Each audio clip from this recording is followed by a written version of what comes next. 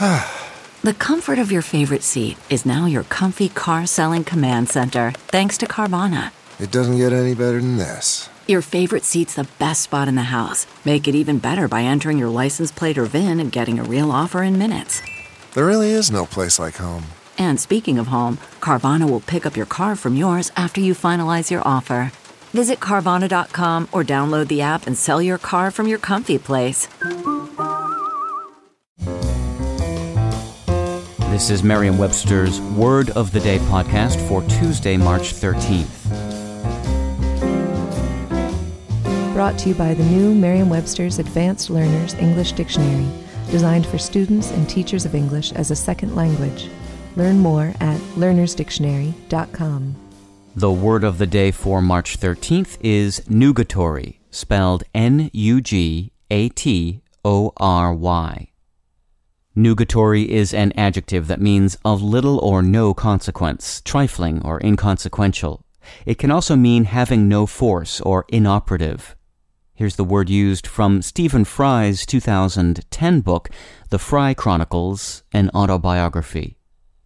I had grown up hearing Kenneth Williams and others bemoaning in quavering comic tones the insultingly nugatory fees they had been offered for their services.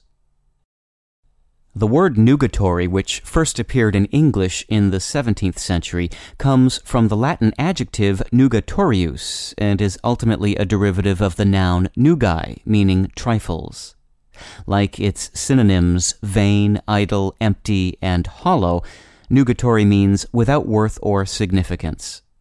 But while nugatory suggests triviality or insignificance, as in a monarch with nugatory powers, for example, the word vain implies either absolute or relative absence of value, as in vain promises.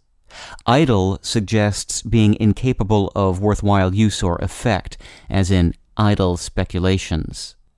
Empty and hollow suggest a deceiving lack of real substance or genuineness, as in an empty attempt at reconciliation or a hollow victory.